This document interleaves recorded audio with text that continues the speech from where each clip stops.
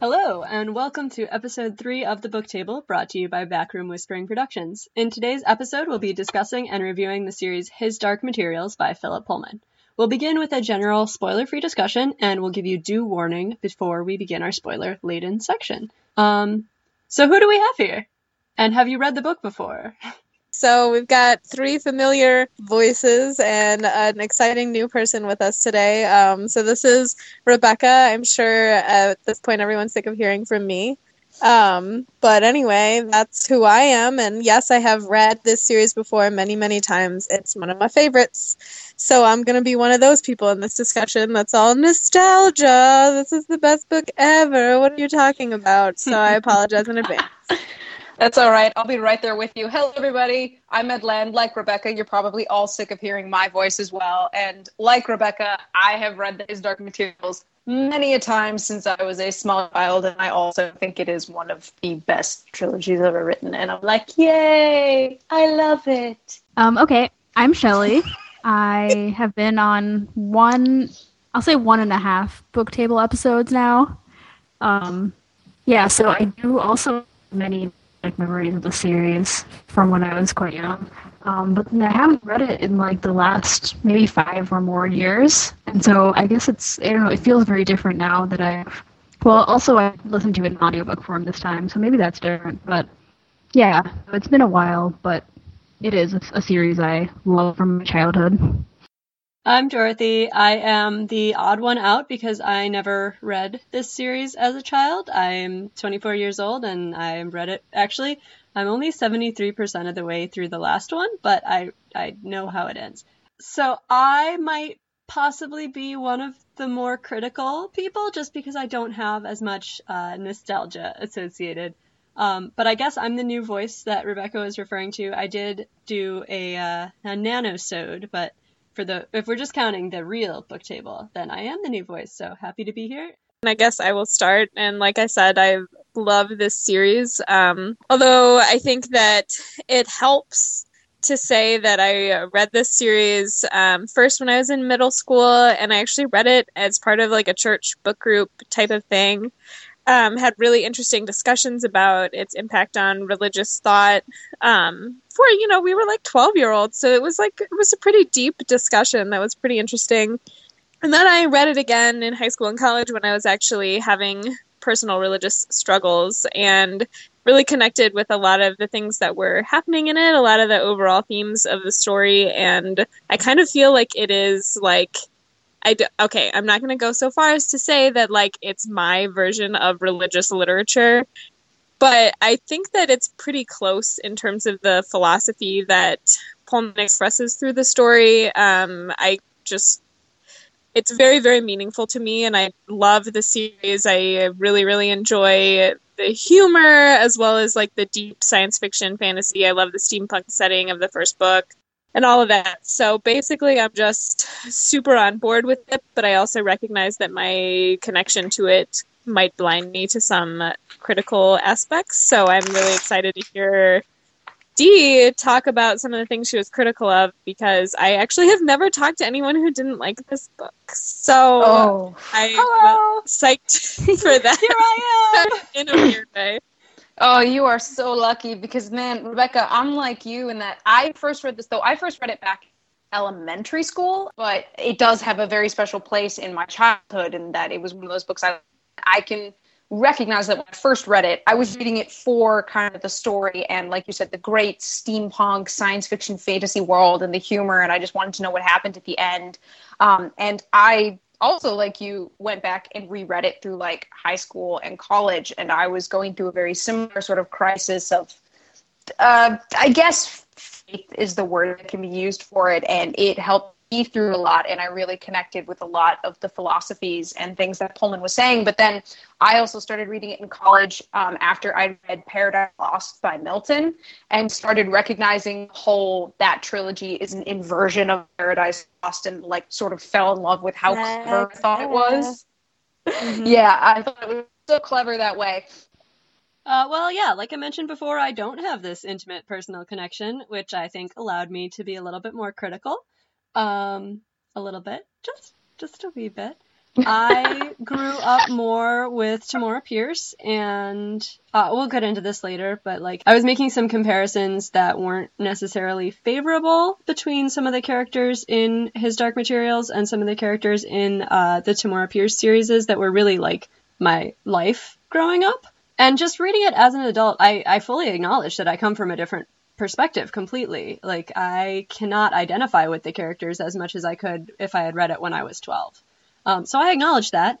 I did think the setting was interesting. I thought some of the ways that it was exposed were a little bit strange. I would probably give it a B. Yeah, so I guess having not read them for so many years, I feel like I picked up on a lot more this time. I never really got all the religious stuff when I was younger, in like middle school-ish, reading it. And I don't know, I feel like I liked the characters a lot more. Well, mostly Lyra, but I feel like I liked her a lot more when I was, first reading it, and then on rereads when I was younger. And this time, I feel like I just nitpicked a lot more. So maybe I'm kind of sliding towards Dorothy's side, although I do have a lot of my nostalgia from when I was young and, reading these many times. So yeah, I guess I'm kind of in the middle. Like, I still like it a lot. I love the setting. I think it's really interesting having all the worlds. Yeah, I feel like I find more problems these days. Now, when you said Tamora Pierce, were you talking about the Alana series? Yeah, definitely. Yeah, I didn't even read that. I didn't even know those books existed until this year. I read them a couple months ago. That was the first time I ever read anything by Tamora Pierce. And I wish I'd read that when I was younger. Oh, you totally missed out. Those are so influential on me. It sounds kind of like those filled the same roles that these books filled in you and Rebecca's lives. So, all right, the next subject to discuss is world building / the world. Okay, so are we talking for the whole series, or do we want to start like with the Golden Compass and move through each book?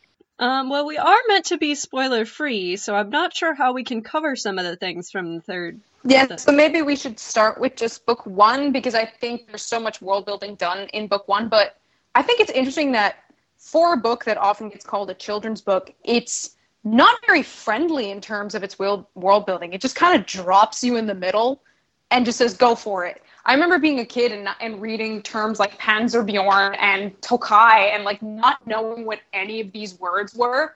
Just kind of rolled with it in my head, started trying to fill in the blanks. Like, I had no idea Tokai was a drink, and actually as a kid I thought it was pronounced Tokay. I was like, I don't know what this is. I don't understand where we are.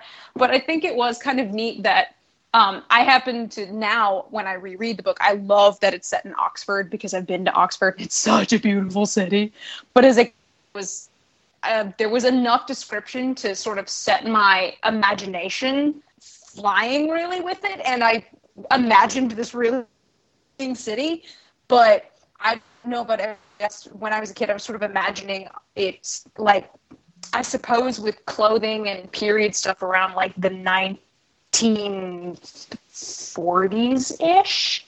I don't think my brain went any further than that as a kid. I don't know.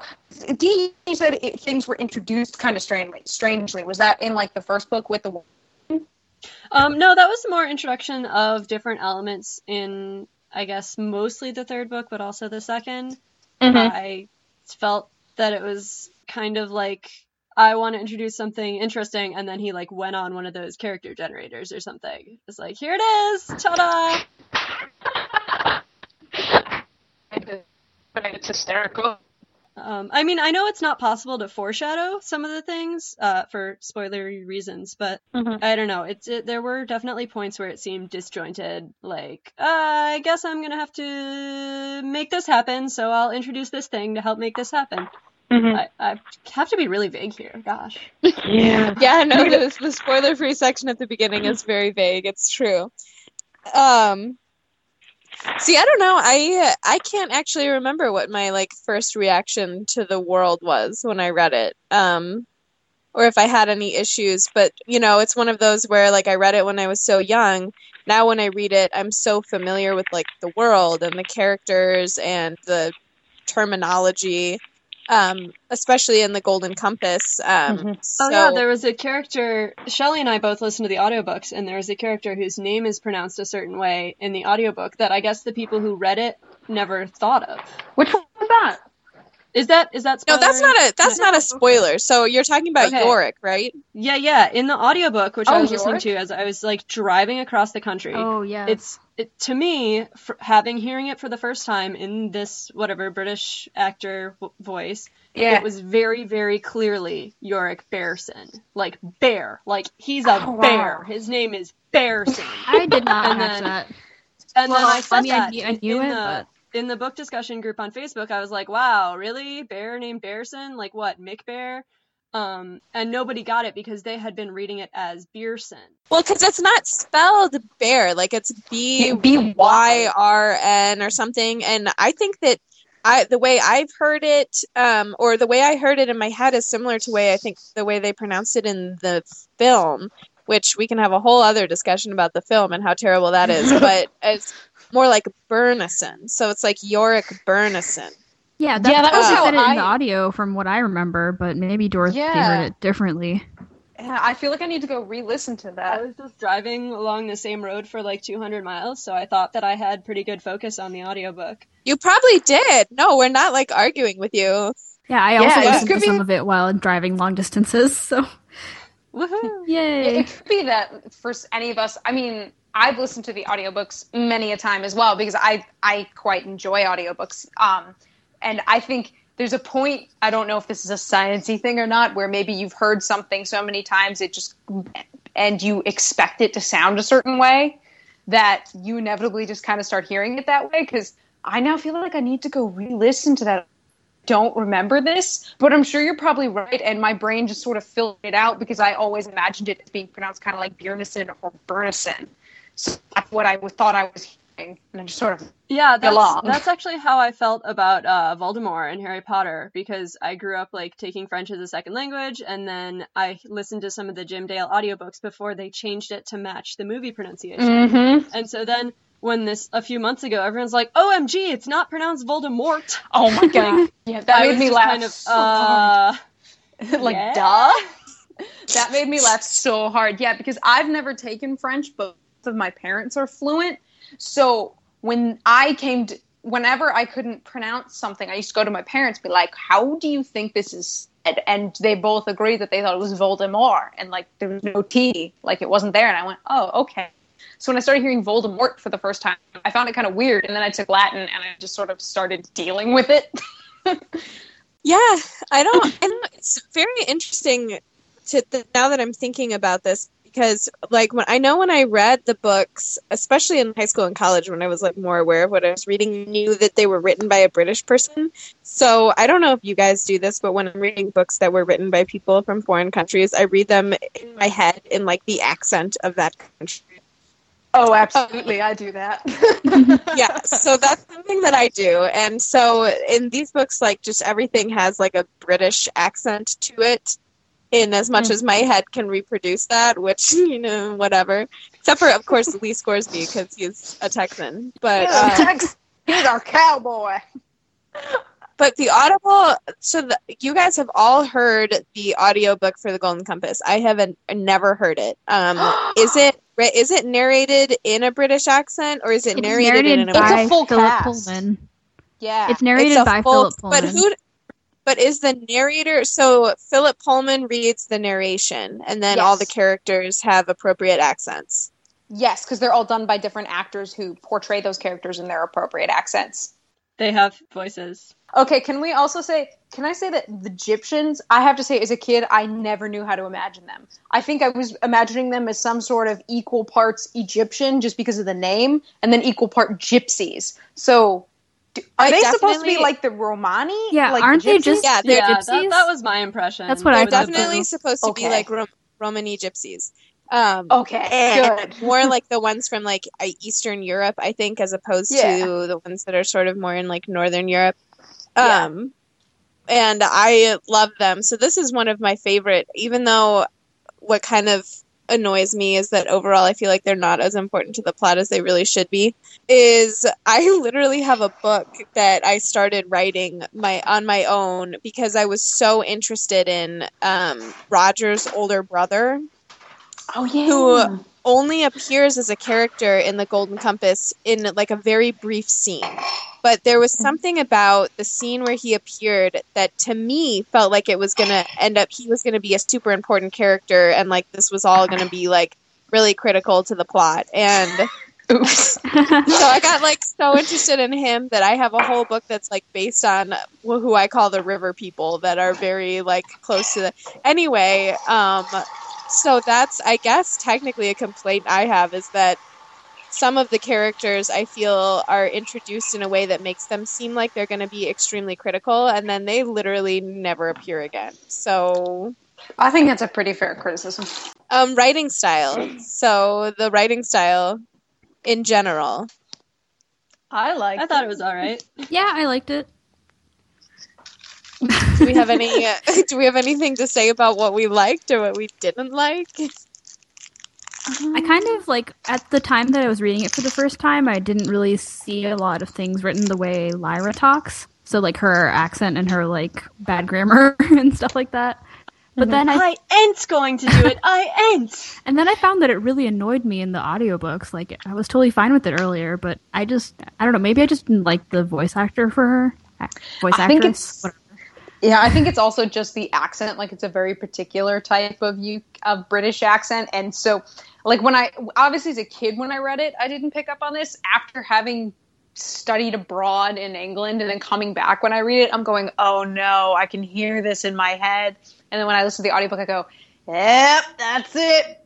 That just kind of grates on the ear. And I think it is also the part of the voice actress in that it's like, she's not necessarily bad, but she has something about her pitch and the way she plays that accent that is sort of like, okay, this is a little grating at times. I think she was part of the reason I didn't like Lyra. That's a fair assessment. I could see why. Yeah, that's so fair, because I started disliking her a little bit at this reread or re-listen. So yeah, I don't think so. I know we're going to talk about this later because this is a topic that Dee really wants to talk about, but I'm not sure that Lyra or Lyra or however you want to pronounce her name, because I'm going to be real, I always pronounced it Lyra. Oh, really? In the audiobook, she's Lyra. No, I'm pretty sure it's supposed to be Lyra. Everybody pronounces it Lyra, but I actually had a friend named Lyra, and it was spelled the same way growing up, so that is just how it was pronounced in my head. But anyway, I don't know that she's necessarily supposed to be particularly likable, especially towards the beginning of the Golden Compass. Like, she's just a bratty kid, and is really only the protagonist because she's going to end up being important and is the only person that could be the protagonist. Well, no, she shouldn't be. She should just be put in jail. Sorry. Oh, God. Juvie! Well, I think I remember the author saying at one point that she wasn't really supposed to be, well, she ended up being special, but she wasn't really supposed to be as a person anything special. Like, she was just a normal girl who got caught up in this and then ended up being... Yeah, it's just kind of like the circumstances of her birth make her... Which, frankly, I find particularly fascinating, and I love that not only in this book, but in other books when the protagonist isn't, like, a hero. Well, then you would enjoy the girl on the train. Oh, they God, end up doing the, like, heroic thing or, like, whatever. But she's so, like, I would never say that, like, I love Lyra, and Lyra is my favorite character, and she's such a great heroine, and she should be put on a pedestal next to other great heroines. But I think that she's a necessary character for the way the story goes, and I like a lot of the choices she makes, especially towards the end of the third book. And I don't think that another character might have made those choices. And so what I like is how real she is and how well Pullman seems to know her and realizes her as a character. I mean, she's real, but she's really obnoxious. I don't know. Personally, I tend to prefer books where I like the main character. Sorry if that makes me weird. No, not at all. I think that makes a lot of sense. I mean, I think as a kid, I never really thought much about Lyra. I mean, as I think about this now with the 20/20 of hindsight and retrospective, I don't ever think as a kid I said, like, Lyra was my favorite heroine. Definitely as a kid, Hermione Granger was up there because she was bookish, and I was just like, you, me, we are soulmates somehow. Well, also, let's be real, Hermione Granger is the greatest ever, but... Yeah, I know. So it's like, you can't compare. But I think as a kid, I didn't really It's not that I really loved Lyra, but I didn't really hate her either. She was there. She was the protagonist. I was following her story, so I was like, okay, I'm with her. I found all the characters around her far more interesting, and like I really wanted to know about them, and I loved the story and the world. Now, when I'm older and I read them, I can freely acknowledge, especially in The Golden Compass, that I'm like, wow, she is a snot-nosed spoiled brat. Wow. Like, were this my child, I'd be dragging her by her ear and, like, being, okay, we're going to sit down and have a nice talk about manners. How's that for once? Like, I suddenly start to understand a little bit of Lord Asriel's, like, shortness with her in The Golden Compass. Whereas a kid, I'm like, man, mean adult is being mean. But, like, when I'm older, I'm going, no, I'm kind of with him on this one. Like, he should be giving her a talking to right now. What's interesting is that he always talks about how he thinks it's kind of weird that these are classified as like children's books because the subject matter they deal with is really heavy, and they're really like kind of intense and complex stories, and so they're kind of like children's books but really for adults, and what even is genre anyway. But I think it's true. I definitely, as I've grown up, like Lyra less and less, and I think that definitely she's written towards, I mean, she's a kid, and so she's, at 11, 12. How old is she at the very end? She's never older than 13. Like, I think she's 13-ish at the end, because she hits, like, it's basically she hits puberty at the end of the book. Yeah, kids hit puberty at 9 these days, so. Well, she hit puberty at 13. That was a different time. But when I was, like, 12 and reading it, I don't think I found her as annoying. I think it's when you get older, so maybe that really was written geared towards children, or is what makes it more of a children's thing is that she kind of is a preteen and does things that preteens would do, and that's why preteens identify with her. And since we're reading it as older adults and we actually like are, rational humans, she's more annoying. I don't know. But, like, Alana's a preteen, Hermione's a preteen. Okay, wait. We're going to talk about this. We're going to talk about this later with details. Yeah. We're still in the spoiler-free section. Yeah. Writing style. Right. Back on track. I will say, though, at least with Lyra, and in terms of her behaving kind of like a preteen and jumping off of that, I mean, Pullman was a teacher.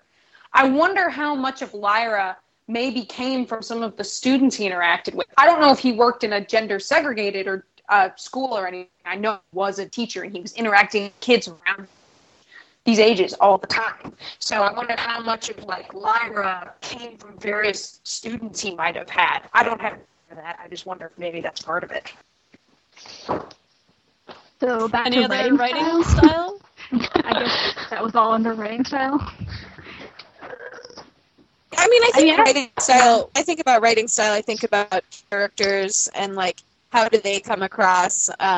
And I think that he does a good job with characterization, and all the characters are very real. They're interesting. They have different diction. That's important to me. I don't know if I successfully do that as a writer, but as a reader, I like it when you can recognize a character by their speech patterns and their vocabulary and the kind of words they use. And I think he does a phenomenal job of that. Whereas the different people from different social classes, different age groups, different worlds, eventually different places, all have very distinct speech patterns. And I like that a lot. I don't know how other people feel about that. Yeah, no, I thought that was, especially like Lee Scoresby and Yorick Byrnison. I thought that their like unique cultures that they had grown up in and sort of brought with them were evident in their writing and in their actions too. So yeah, definitely points for that. Mm-hmm. Yeah, great. Yeah, I also noticed from listening to the audio that a lot of the speech just kind of flows into each other without like dialogue tags or whatever they're called. So there's not really that much narration, which really worked well for the audio. So that was pretty cool. Yeah, there was moments where I was like, haven't heard from the narrator in a minute. It's just, this person talking and then that person talking without the comma she said, which is good. I like that. Yeah, agreed. I like that a lot too, especially I think if you're then trying to listen to it, because it's almost like getting a kind of radio play in a way, because you don't have that whole he said, she said bit going on. It's just people having a conversation and talking over each other and just continuing on. And the actors especially handle all the changes in accent and in, I usually call it cadence, but I think it's what was called the flow of the way people speak. General plot? General plot. how are you supposed to do that without spoilers? Oh boy. Well, just, is it an interesting plot? Do you find it compelling?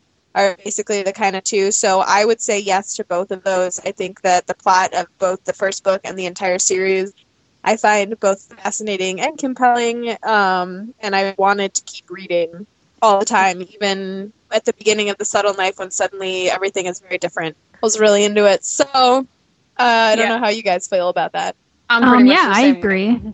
Yeah, I'm kind of the same way. Like, I like how much it changed from the first book to the second book, which I like kept it intriguing. I was just going to say, I think my frustrations with the characters kept me from getting so into the plot, because often I was like, well, you wouldn't be in this problem if you hadn't made that stupid decision. And that sort of stopped me from getting as engrossed as I think I could have. Mm-hmm. Makes sense. I do think it's interesting that he chose to have the second book start off somewhere completely different and with a completely different character. Because I remember being a kid, picking up the second book, and I wasn't entirely sure I was reading the right series at first, even though I'd been given the first two in like a mini box set. And I was reading it, I'm like, wait, I'm really confused. Where are the demons? Where's Lyra? What happened to the Northern Lights? And what the hell? I was so confused as a kid. But obviously when Lyra comes into the story X number of chapters later, I went, oh, okay, yeah, we're definitely in the same story. Okay, whew, I feel a lot better now. But then I normally hate books that end off on cliffhangers, but I gotta say, the cliffhanger at the end of Subtle Knife made me so much more excited to get into Amber Spyglass. Even though it took me 5 years in between Subtle Knife to read The Amber Spyglass. I was just going to ask if, as much as we can maybe say without spoilers, since we were all rereading it again as young adults, older people, I guess, whatever, did anybody else catch on to the overarching plot that really kicks in book 2? Like, did you sort of start to figure out what was being done, per se? Like, I mentioned before that it's an inversion of Paradise Lost, and I remember one time when I went into reading it and I caught on to it, it for me made it all the more interesting, especially because I already knew how it ended, but I got to look through it through a different lens. Did anybody else, catch on to that at all? Maybe especially you, since you were reading it for the first time. I can't remember when I read the synopsis. Mm-hmm. Because I was starting to get worried that I wouldn't be done with the whole series in time for this discussion. Mm-hmm. Just had a lot going on, and it took me a very long time to get through the audiobook of the first one, since audiobooks are slower than reading. I gave up and got the book. But I didn't... That was another part of my frustration as far as not enough foreshadowing. Obviously, there's some things that really, truly can't be foreshadowed. But, if an adult reading the series for the first time doesn't even get a hint, I don't know. It's far be it from me to say, well, you should have hinted at it more. But I think that probably would have kept me engrossed in the plot further. Mm-hmm. I'm not saying if I went back now, I might be able to pick out something, but it was just kind of general, there's these two organizations, and they're kind of against each other for some reason that our flawed main character doesn't understand. Mm-hmm. You know? Yeah, that is kind of a fair criticism of it. If you don't know what it is when you go into it and there's no hint being given to you, it can be very frustrating to read it. And I guess there are times where Pullman really likes to hold off on any form of foreshadowing. He just nope, you're just going to keep rolling and I'll just drop the bomb on you later. It's fine. Yeah, well, see, the thing is that I think what's interesting about it as a trilogy is that really, the main overarching plot you don't get to until the second book, where the first book, it kind of ends on a cliffhanger, but it's also sort of a closed story, and in a lot of ways a closed universe, because the Golden Compass is very different from the Subtle Knife and the Amber Spyglass, and I think the Subtle Knife is also different from the Amber Spyglass, but they're more the same sort of genre, there's more of the same stuff going on, whereas the Golden Compass is really its own thing. But I do think, in terms of thinking about the inversion of Paradise Lost, the Golden Compass introduces, I think, what are a lot of the main philosophical points. And it's dealing a lot with, innocence and what is childhood and what's lost when you grow out of childhood. And I think that some of the things, of course, the main plot of the Golden Compass dealing with the Snatchers, or, oh my god, is that what they're called? No, they're called the Gobblers. The Gobblers, yeah. The Oblation Board. You know, dealing with that is, I know Philip Pullman doesn't like foreshadowing, there's no foreshadowing, but I think that's actually a really interesting metaphor for what happens later in general with the big plot and Lyra and Will towards the end of the Amber Spyglass and everything that's happening is a very similar setup to what the Oblation Board is trying to do in the first book, but it happens different. Okay, I can't, this is hard to do without spoilers. I'm sorry, I shouldn't have started. No, I guess I can also mention that I haven't read Paradise Lost, so if there's I also hints to the haven't. foreshadowing in there, then I did not get those hints because I was not informed. it's actually not that bad a book when you get down to reading it. But Well, it's not that I ever thought it was a bad book. It's just that it was never like assigned reading for me, and I just didn't take any of those higher level literature classes. Yeah, I've always wanted to read I it, do but have to tell you, and Shelley too, if you haven't read it, that like obviously, you know, at some point in your life, if you're interested in this sort of genre, the fall and narratives about the fall is literally like what I do with my life in school and my research. So that's why I have been exposed to it. But you are probably way more familiar with Paradise Lost than you think you are. In popular culture, most of what people think about the Genesis story actually comes from Paradise Lost. Like the idea of the apple and just like all of that. Is Paradise Lost. And if you sat down with the actual Genesis text, you would be like, wait a minute, where's this element? And where's this element? And this didn't happen, and this didn't happen. Because that all comes from Paradise Lost, which is people are way more familiar with in popular culture than the actual Genesis story, which is interesting. So you are probably more familiar with it than you think you are. It even made it into Star Trek, guys. Has anybody ever seen like old school Star Trek from like the 60s? Like the old original episodes, the famous villain Khan, who quoted or he referenced Paradise Lost to Captain Kirk. He was like, "Are you familiar with Milton, Captain Kirk?" The whole better to reign in hell than serve in heaven, which is what he was quoting at him. But I'm like, man, guys, Paradise Lost even made it into Star Trek. It's everywhere. Yeah, if that better to reign in hell than serve in heaven thing is a Paradise Lost quote, it is also in an Avenged Sevenfold song. So that's fun. Oh. But then again, they did a whole song about like Cain and Abel. Oh, sorry, I was just gonna ask if anyone remembers. There was a quote from it at the beginning of the Golden Compass, right? Am I not imagining I think it's that? in the third. So. I think it's Amber Spyglass, actually. You're absolutely right. It is in my book says Northern Lights. Mine's a UK version. Yeah, it's the Into This Wild Abyss, Womb of Nature. It's from book 2 of Paradise Lost. Yeah, I saw that. I was like, oh, it's going to be this kind of book. Title drop. Boom. Rebecca, do you think that his Dark Materials as a child influenced your love of researching this stuff? No. I mean, I guess you... Completely disconnected. No, I mean, I guess you can never know, like, honestly, like, what's going on subconsciously. But I'm going to be real. When I started... So I recently was accepted into a PhD program to actually talk about, like, Lyra as an Eve character and the inversion of the stories of the fall and a lot of stuff that's going on in his Dark Materials, and thinking about sexuality and the way it's... what's important about his Dark Materials versus the popular narrative of the fall. Anyway, that literally did not come to me until college when I actually, and so I was at a conference for medieval literature and someone did a presentation on Paradise Lost. And that was honestly the first time. So I was 21 years old and had probably read his Dark Materials 8 million times.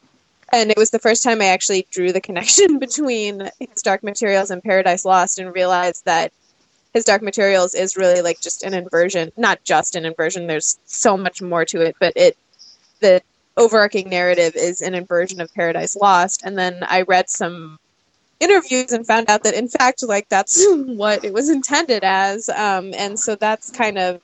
So... his Dark Materials being involved in my interest in the fall narrative is relatively recent. And, who knows? It might subconsciously have always been there, but it definitely was not consciously part of the reason that I got really interested. All right, are we ready for the spoiler section now? I think we're ready for spoilers.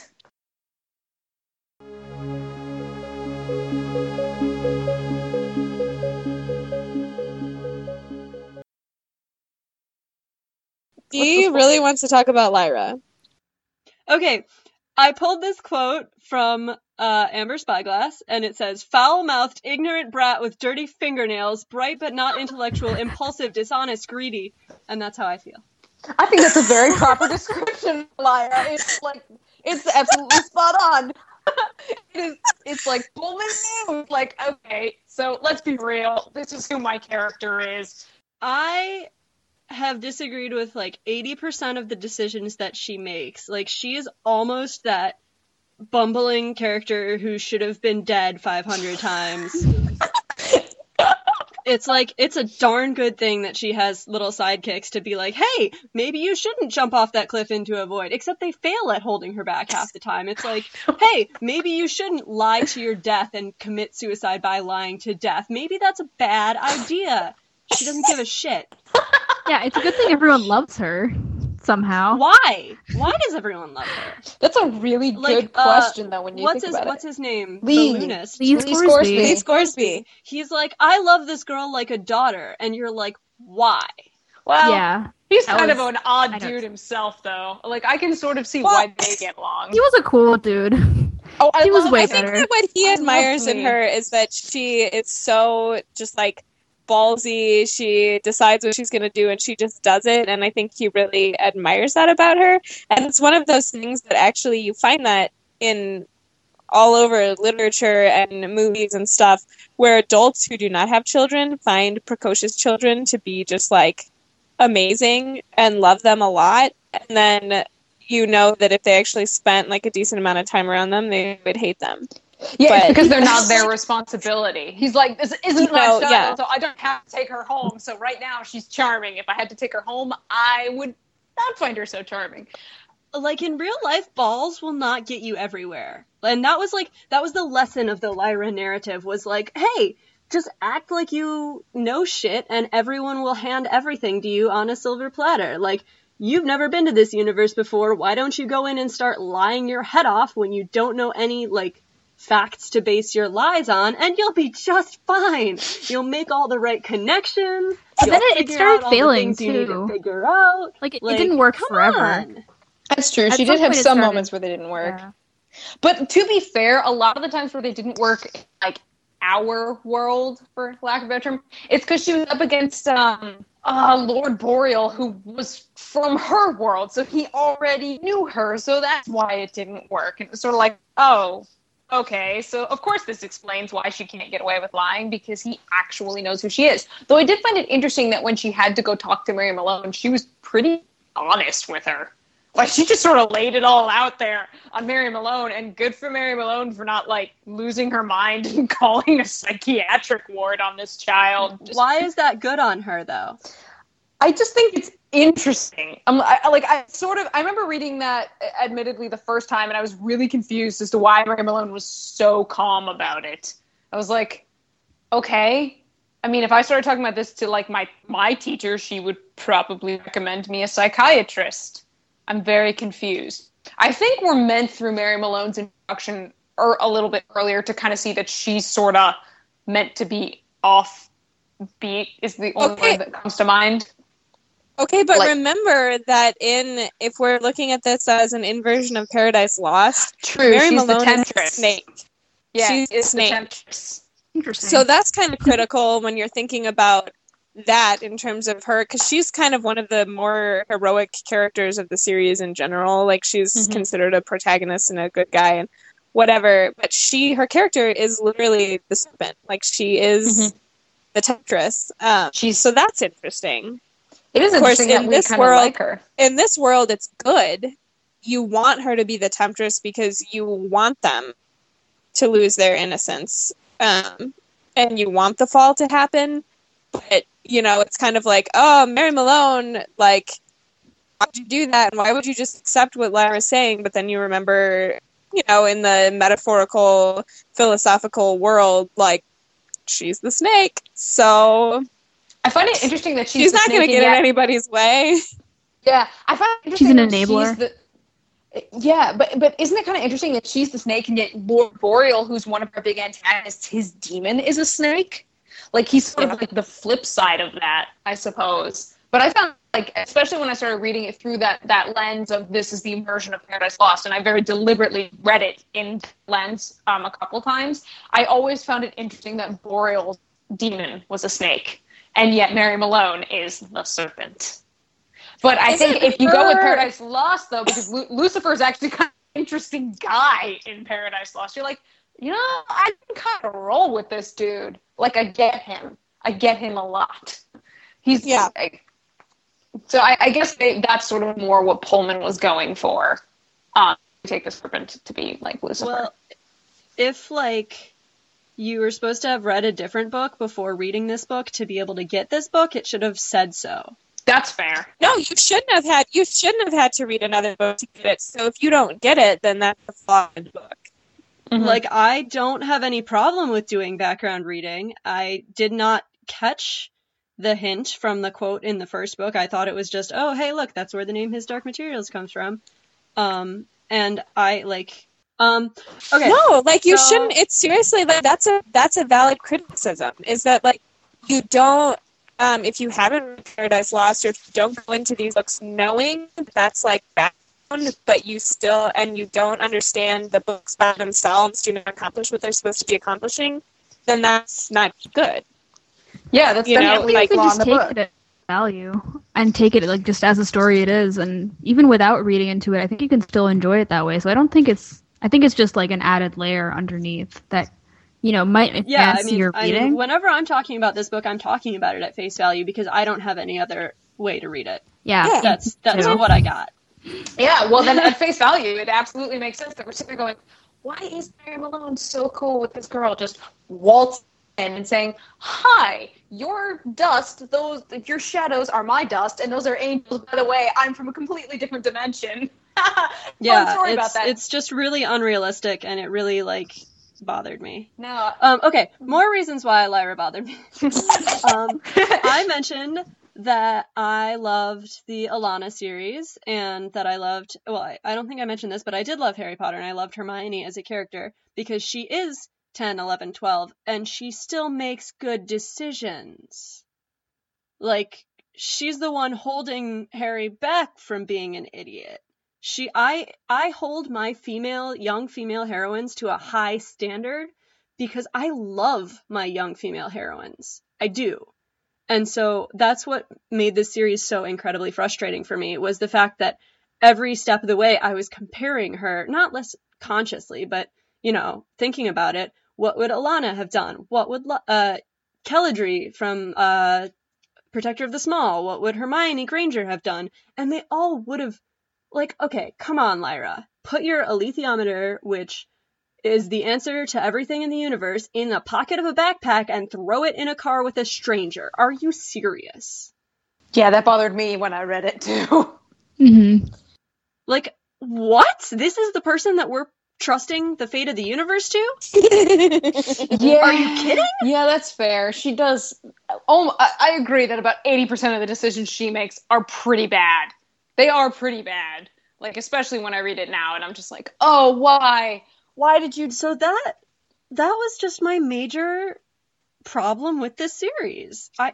I never thought it was a bad series. I never had too much of a problem with the setting, except at the beginning where I was like, okay, why are they saying Africa when this is supposed to be like a different world? But I could not get over how much this main character frustrated me. I just couldn't. I tried to get over it. I know that other people really love this series, but I just couldn't get over it. Yeah, so Did you like Will? No. Really? Did you like Pan?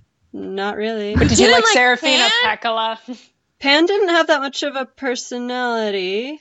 I think he's so highly tied to Lyra for the first two books especially. He's such an extension of her. But he's kind of like so have you seen Kiki's Delivery Service? Yes! Yeah.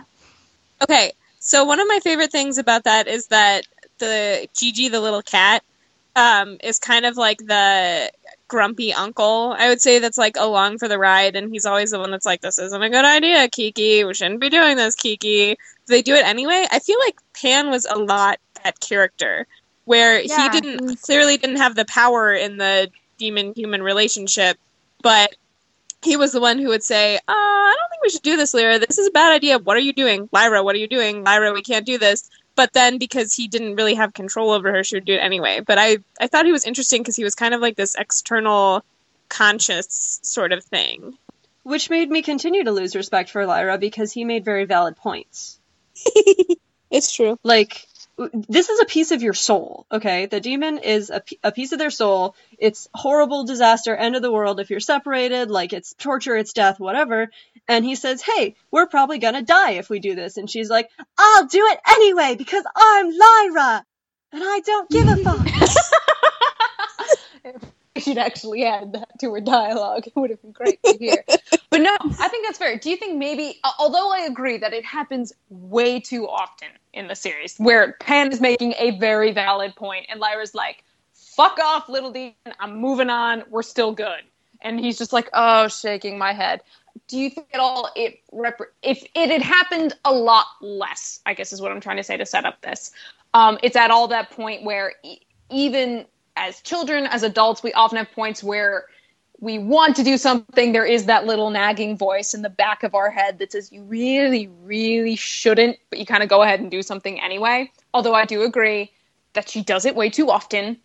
Do you at all think maybe that dynamic between them where Pan is making the very valid point and saying maybe you really should go and do the thing, and Lyra's like, I'm gonna go do the thing, is sort of representative of that sort of thing that happens in our own heads, where obviously we don't have demons. Sad face. Well, it seems like that was the intention, like to have, for demons to be different from their owners and like normally of the opposite gender or whatever. It does seem to be that sort of voice in the back of your head dynamic, but there's also people like completely external to her, and she should listen to Pan because they have this special relationship. They grew up together. They're part of the same soul, but like the Chevalier and every single person who's not Lyra is just constantly saying, hey, that's probably a bad idea. Maybe we should, instead of just bopping around the land of the dead, maybe we should go like save the land of the living.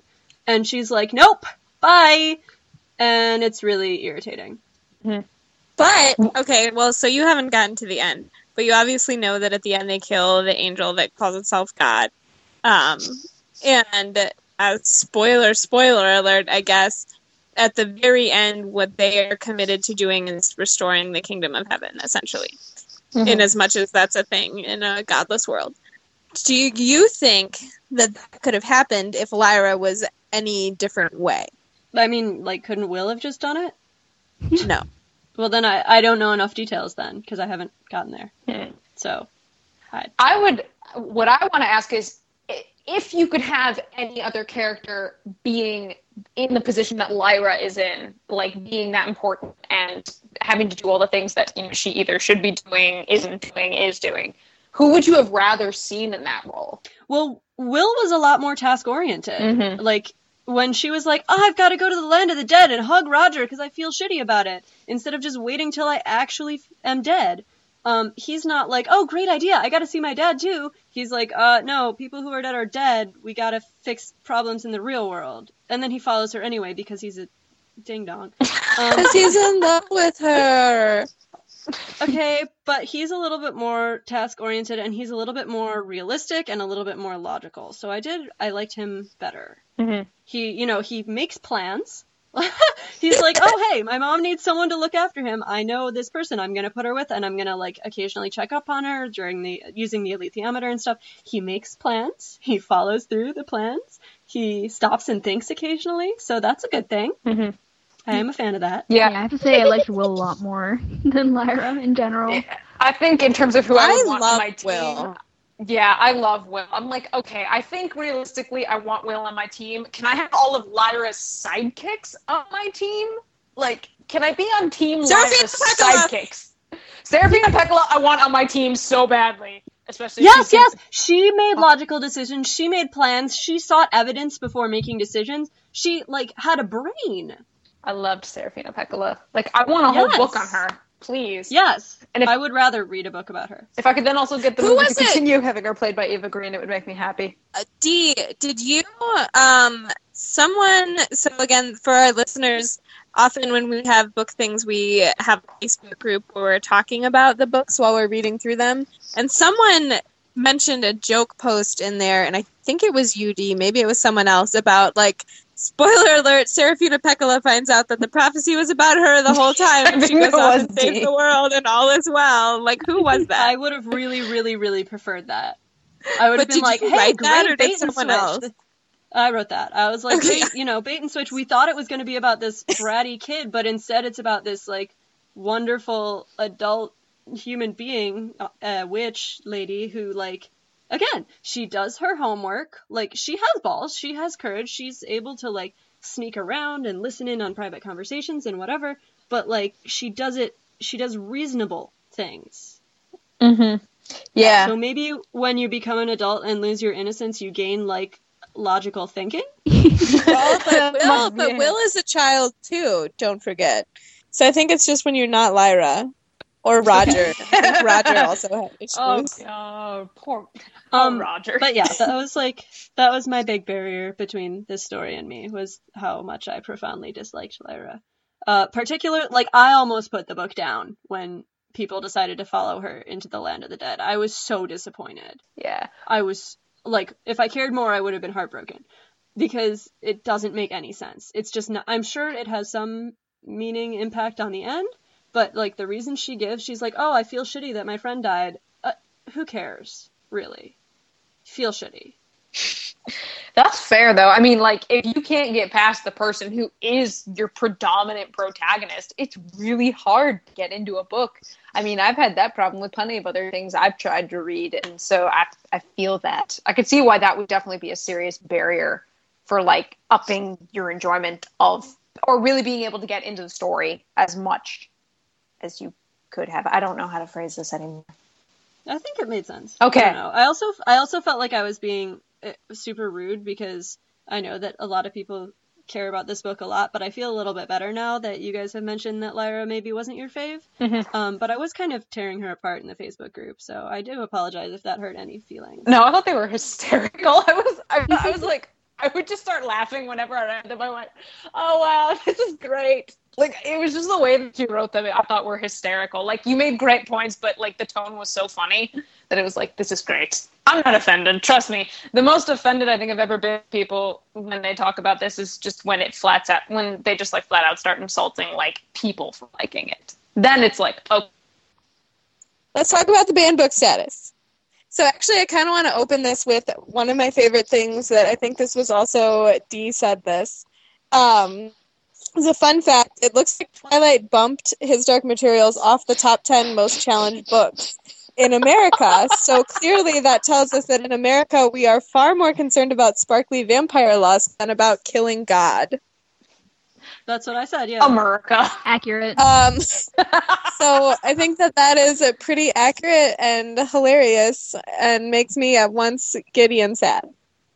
Yeah, I don't find know that so how- interesting.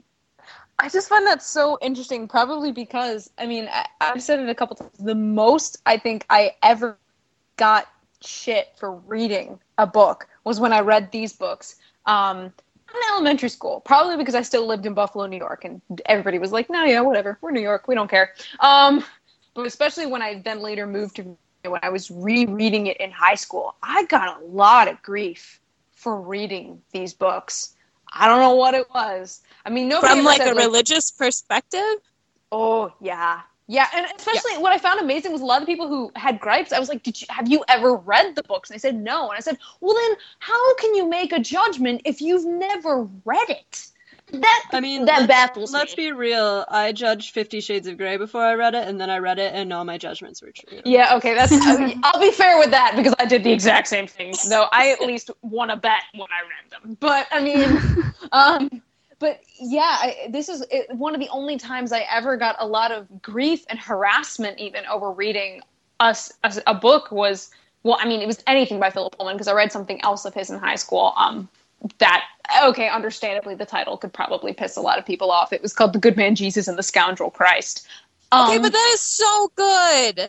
I love sorry, that continue. book. But when I was reading his Dark Materials, I got a lot of shit for reading it. And I was just like, am I saying anything? Like, am I telling you that, like, your God is not real and, like, I'm telling all this shit to you? I'm like, no, I'm sitting here quietly, reading to myself. Fuck off. Like, I think it's interesting that, like, people are more worried about Twilight, when in high school I saw everybody reading Twilight, and I got shit for reading his Dark Materials for, like, you know, the whateverth time I was reading it by that point. I don't know. I've read it so many times I've lost count. But good grief, America. Really? We're worried about sparkly vampire lust?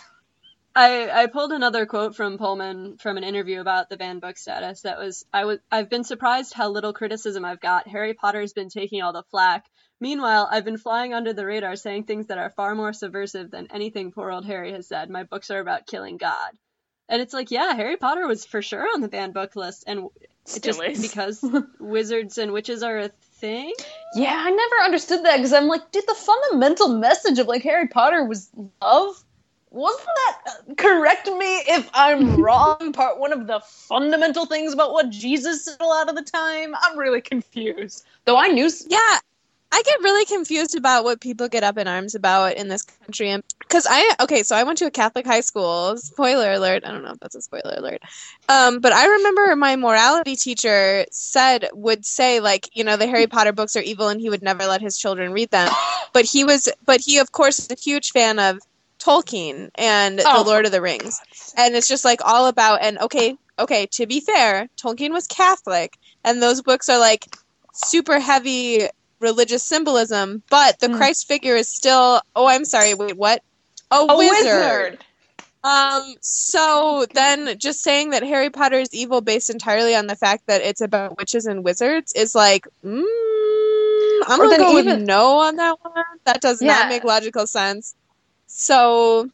And then even if you say, like, C.S. Lewis, I mean, the Christ figure's a lion. Don't most, like, Catholics and stuff say that animals don't have souls, or is that a different one? Because then I find that Lewis even more was a Protestant, so I can't speak for Catholics on that one. Damn! I was going to go somewhere with that, but whatever. I'm not the biggest fan of Lewis, which is probably where most of my arguments involving his Dark Materials stem from. Yeah, so actually we're going to be having a conversation a little later this month that people will get to listen to. Hopefully it's going to be a special Christmas special about religion in children's literature, where we're going to discuss these issues in Harry Potter, His Dark Materials, and Narnia, and C.S. Lewis in general a little more. Mm-hmm. But right now I want to go back a little bit more specifically to His Dark Materials, because one thing that I found really interesting thinking about its banned book status and people getting, like, flack and stuff, is that my brother, God bless him, irony, I'm sorry, when he was, so I'm going to go with he was probably 13 at this point, we did this book club. Like I mentioned at the beginning, the first time I read these was for a book club that was, like, religious in nature, and people had, everyone was up in arms at the end, like, oh my God, they killed God, and what's going on? But they wanted to talk about it, which I think is a really important thing. But Rob pointed out, so this is my older brother, at 13, he goes, okay, but isn't the point that we should be taking out of this, whether or not they killed God in this universe that the books exist in, that they obviously didn't kill God because the God that exists in these books is not the God that, like, we believe in as Catholics. And so the whole point is it was a really old and tired angel that called itself God. So why are we getting upset about her killing something that called itself God that we don't actually think is God?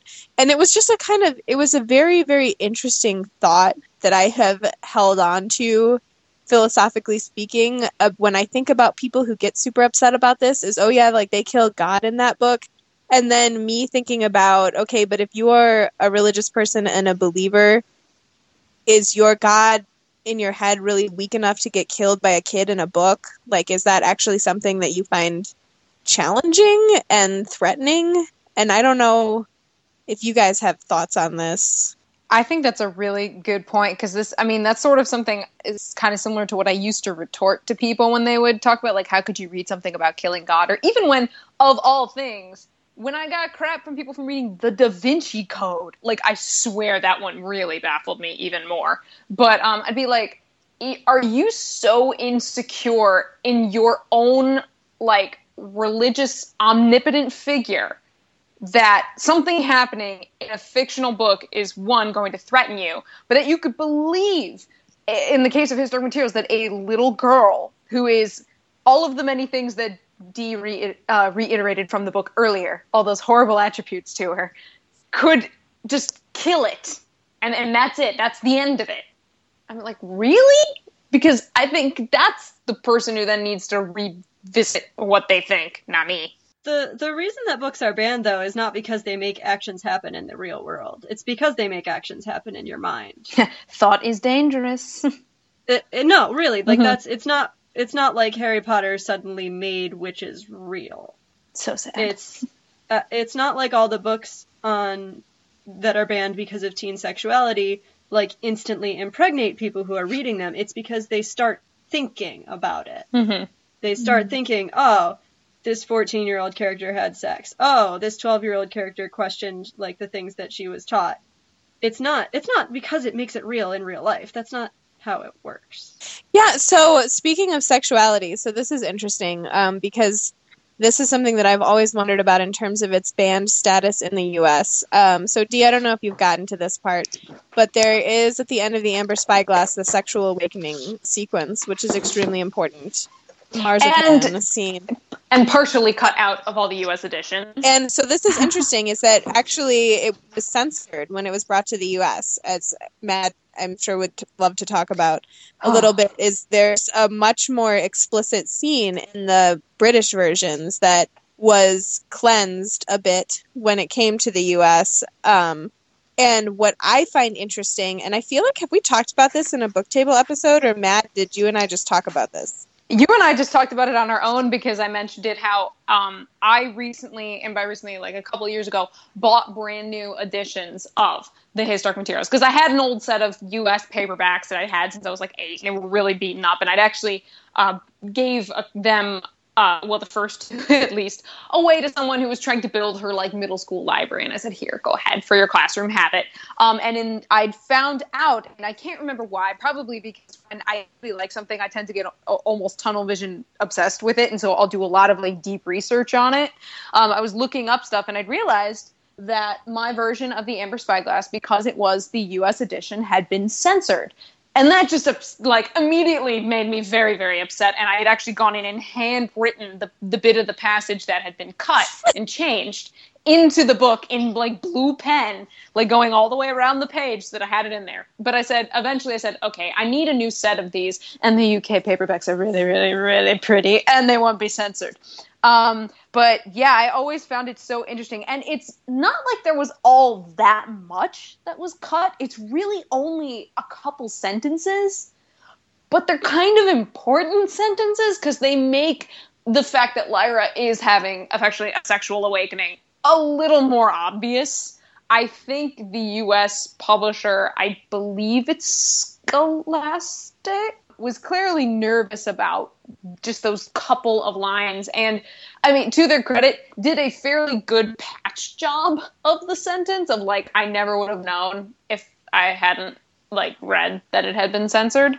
But I do find it interesting that it was censored. I don't know if later editions still have the censored passage. Yeah, no, it's still censored. I just bought the omnibus for this, and it is. What? And so, but what I think is interesting, so this is the key thing for me that I would love to hear a little bit from Shelley and Dee on, is that, so this book was censored before it went out for mass publication, and what was censored from it in America was not the part where a child kills God, but the part where a 13-year-old has a 2-sentence sexual awakening. So I guess I'm just, like, still baffled by the fact that it was seen as more threatening by U.S. publishers for Lyra to realize that she's a sexual being than for her to kill God. And I don't know. If you censor that, it's not even a book anymore. Like, right, that's a pretty significant point of the plot, right? So, yeah, if the whole series had been building up to her, well, okay, yeah, if, like, she had, you know, nearly been killed 500 times in her quest to become a sexual being, if that's even like a thing, then they couldn't have censored it. But like they couldn't censor Killing God because that, like, the author and the editor and whatever would never have allowed it to be published. So they went for what they could do. Mm-hmm.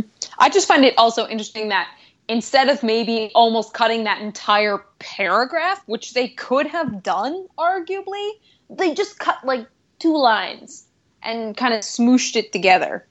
I'm like, why didn't, like, if you're gonna censor, why didn't you just go all the way and cut that whole paragraph and keep going? Because you probably could have. Why? Well, just but is this the same? Is it the same issue though? Because even though obviously, like, the main point is they're gonna go kill like this God character, but especially for Pullman, and I know for me as a reader, the fact that they have the whole marzipan scene and the sexual awakening, and even though Pullman's not sure if they had sex or not, I am sure that they did. Just gonna throw that out there. That was like also critical and key. So I don't know if they could have taken that whole thing out. That is true, because like that is kind of the whole, like, because she eats the, she eats the fruit or whatever it is that they're eating. I actually have a quote from Pullman.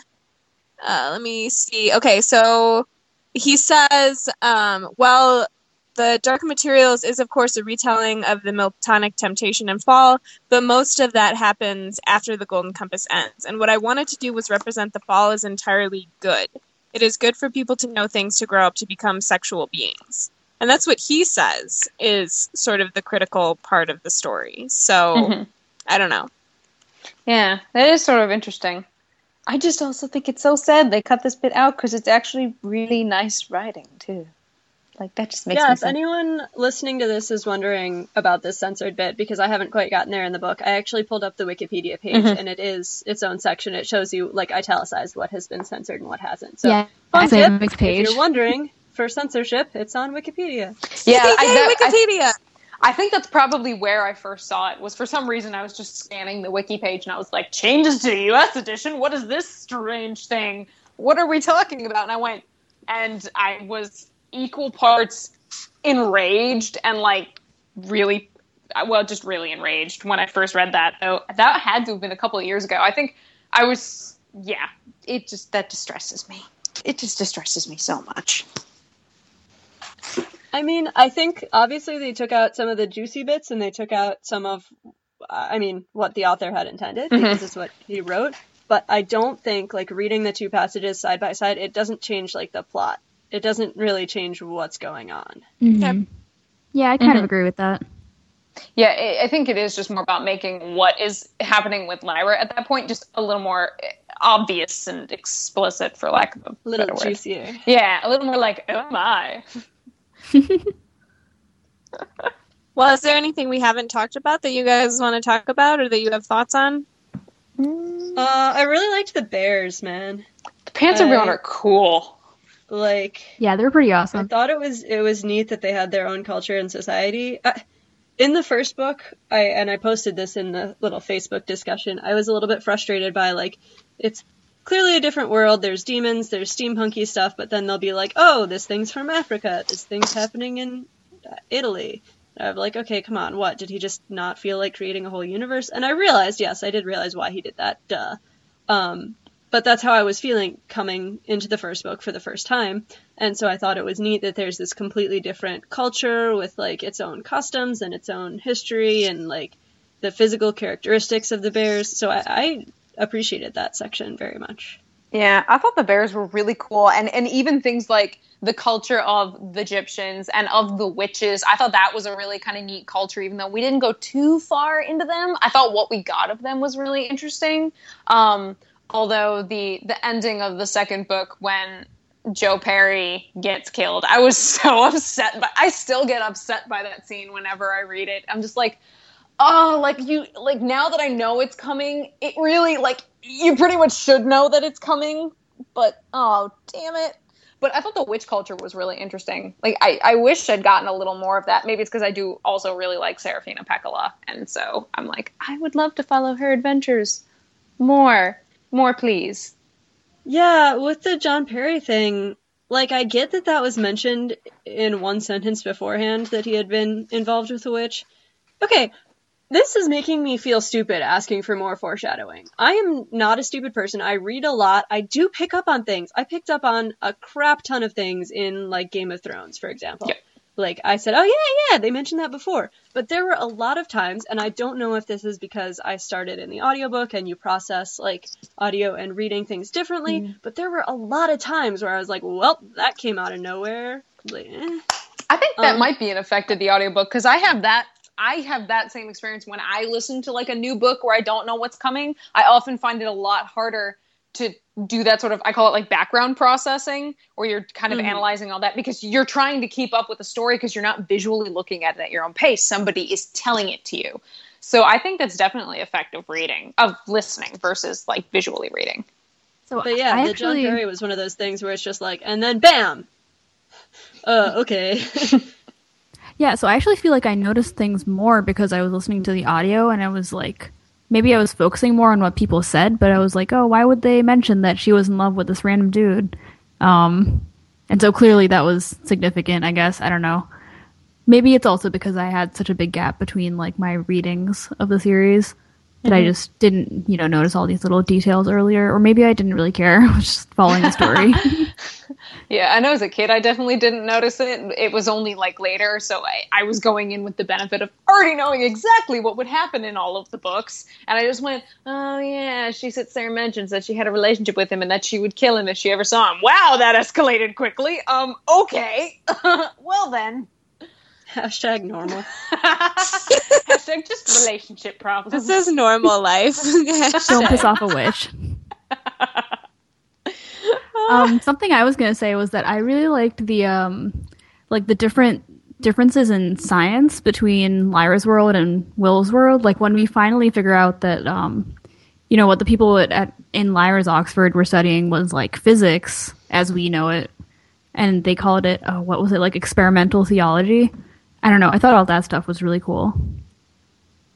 Yeah. I mean, I really thought, and Dee, I would love to hear, because I know when you were reading The Golden Compass, you were bothered by, wait, is this our world? Is it not? Where are we in history? What's going on? And we were like, oh, this is plot, though. We can't tell you. It's plot with a capital P.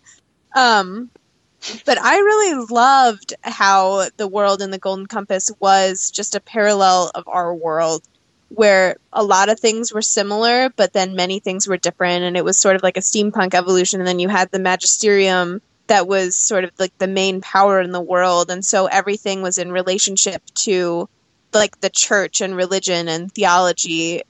So it was very, like, 17th and 18th century science from our world, except advanced in a more modern day steampunk setting in their world. And then it was a really interesting, to me, juxtaposition when then you actually get to our world, which is Will's world, and the subtle knife. And I loved that.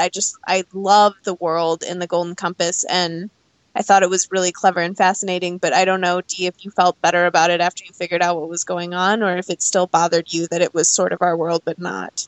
So I was able to sort of deal with that better once I met Will's world, but then I was thrown for a loop again when we started just cutting into random worlds. The most recent multiverse book that I read was The Long Earth, The Long War, and the multiverses in that series are, like, very, very similar. The ones that are, right next door. I think they call them, like, one east and one west or something. Mm-hmm. But, like, there's a valley where there's a valley, there's a lake where there's a lake, there's pine trees where there's pine trees, and then you go further out into the multiverse, and it's like, okay, these are, like, further away from us in the sort of tree of things splitting in the multiverse. Does that make sense? So, like, Mm-hmm. Yeah, so I guess the ones that are right next door, it's like, okay, maybe these things changed 1,000 years ago, and then the ones that are further away, they changed 3,000 years ago. So, like, something like that. So they were more similar. And then when we started in The Subtle Knife or The Ember Spyglass, cutting into, like, yeah, and suddenly we're in a desert, and suddenly we're in a tundra, and suddenly there's animals with diamond-shaped bodies. Like, what? So that threw me for a loop. Yeah, I guess the comparison to that is, like, the worlds are very, like, organized in the Long Earth and stuff like that. Like, they're kind of, like, sorted by how different they are, right? But here Yeah, it's yeah. just like you have these two worlds that exist next to each other, and they've been next to each other for like all of time, and all the decisions that have been different in each world have sort of made them evolve differently. So I don't know. I thought it was really cool. I mean, like Rebecca said, only since the 1700s or something, because obviously they still evolved Homo sapiens, they still evolved like the same social situations like monogamy and family units and whatever, and even very similar cultures. So the fact that our world and Lyra's world were so closely related was like, okay, I get it, I get what you're doing, and then suddenly the Mufala or whatever, like it. Yeah. And I think, and I agree with you that is a little like confusing, and is why are they so similar, but then all these other worlds are so different. But I think part of that was necessary to just because you had a whole book to learn Lyra's world, and to understand it as like a parallel to our world, and then you obviously don't need a whole book to be introduced to our world because the readers live here theoretically. But then all of a sudden you're visiting all of these other worlds and universes relatively quickly, and so I think part of it was there needed to be something about them to make it clear that they were distinct and that we weren't back in Lyra's world and we weren't back in Will's world and we were elsewhere. And so, I mean, like I can see why that's frustrating and kind of annoying, and it feels like a creative failure in a way, but I also don't know how he could have constructed more worlds that were just like super similar with just a slight difference, considering how little time they spend in some of them. Yeah, just have everyone speak German. Like, do a world where the Germans won a war. Do a world where the Indians won a war. Like, it's not hard. Okay, I sound like an asshole. No, you don't. No. I sound like, oh, I could have written this better. I don't believe that at all. I just I think I'm being almost devil's advocate analytical because I know that you guys have this attachment. So I think I'm being, I think I'm like pushing you guys. No, it's That's fine. And you do not Yeah. need to apologize for being critical. Like, it's so awesome that you're in this conversation, because so often we have conversations where everyone's like, yeah, I agree. Let's all Yeah. talk together about how we agree. So this is really good. Yeah, it's good to have someone playing the devil's advocate, because you'll bring up things where, I mean, even for those of us who love it and who cherish it, and we can sit there and go like, oh, yeah, there is kind of an issue with that. Maybe, like, you never really thought about that. Especially with stuff with the multiverse. Though I will say the Mufala, whatever they are called, those things, that I still read that and just usually start shaking my head because I'm going, I can't imagine these things at all. I have such a hard time imagining this world. That's one part where I just go, I will listen and pretend my brain is running a film in its head, but it's not. There's just kind I of a remember big really question liking mark. them. I haven't liked them. reread- Yeah, I Yeah, haven't I reread liked yet, them. but they were part of my like favorites of the book. I don't know why, but just because they were so different, I guess. Yeah, they are kind of out of left field, kind of odd. I like them. I just can't ever really imagine them real well.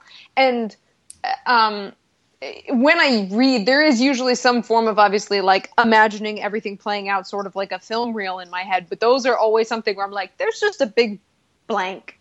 I'm not really sure what I want them to look like, even with the description of them that we get. I have a really hard time imagining them. I don't quite understand what they were meant to look like, which sort of makes me glad and a little sad that there isn't an Amber Spyglass film, although there maybe hopefully soon will be some version from the BBC where they will imagine them for me. And I'll be like, oh, so that's what they were supposed to look like. I will depend upon film for this to give me an interpretation of these things. They were always kind of elephant-like to me, but I'm not sure if that's meant to be, if that's right. Yeah, they definitely have trunks. Okay. Right. I wasn't imagining the bit in my head with trunks. Good. Like, did anybody, I know Rebecca has anybody else here seen the film of The Golden Compass?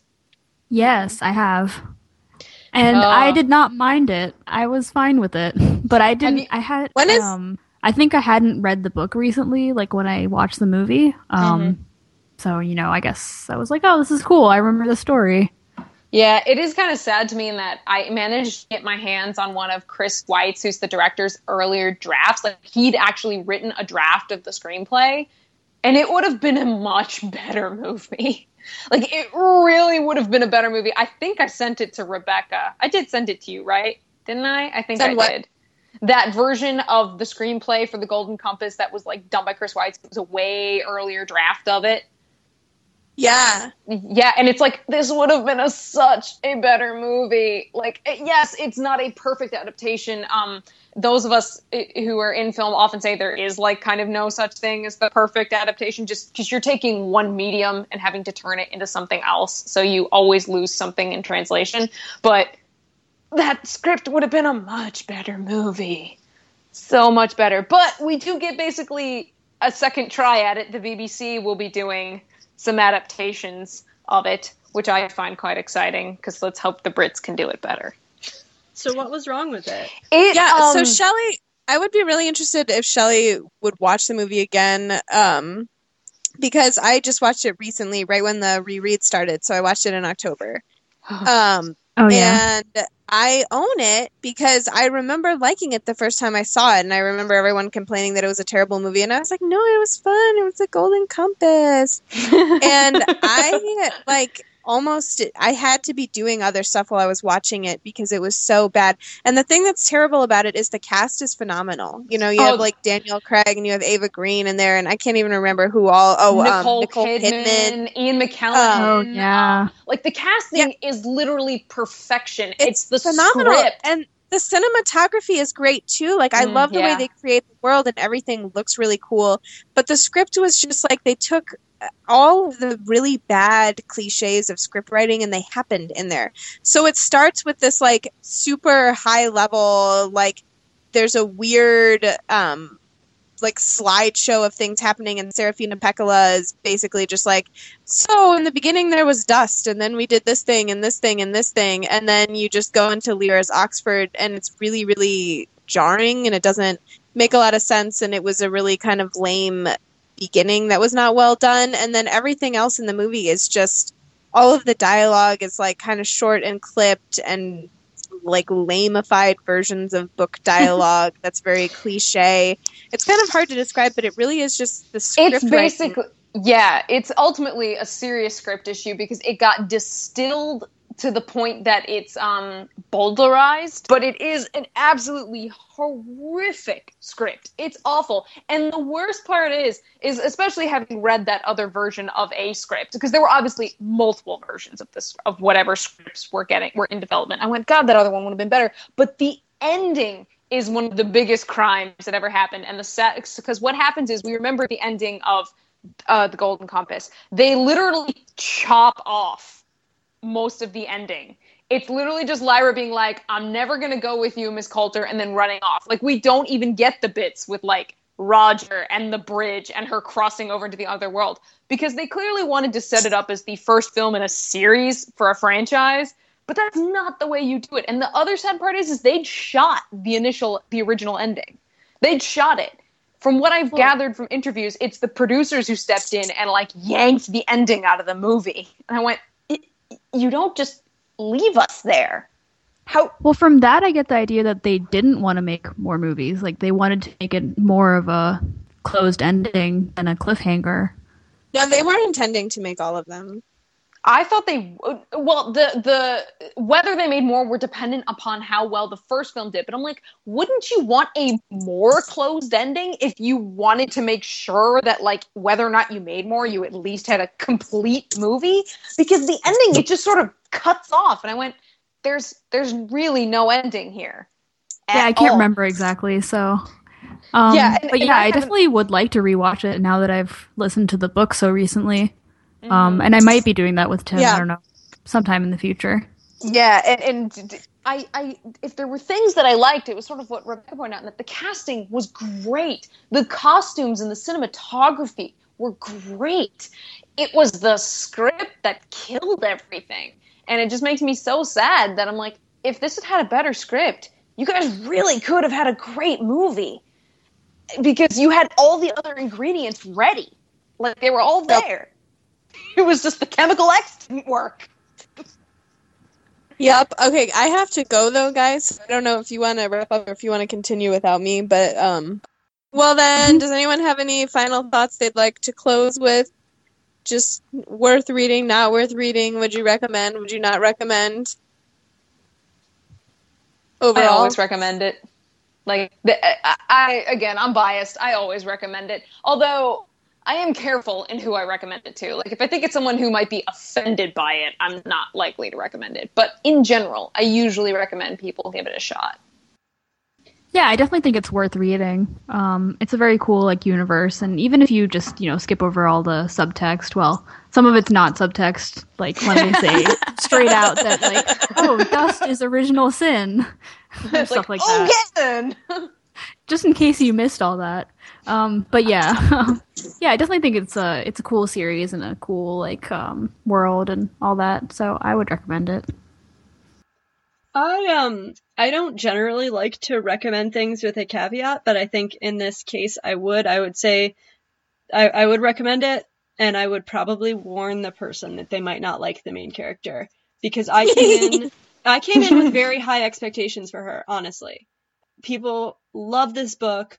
They talk about it a lot. I realize they don't necessarily talk about Lyra, but they do. They say, this is a great book. It meant a lot to me in my childhood. And to me, I instantly equate that with a main character who is likable.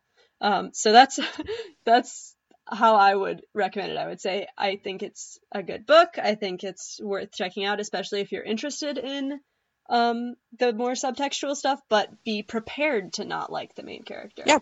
Mm-hmm. Well, awesome. Book table out. Yeah. Roll credits.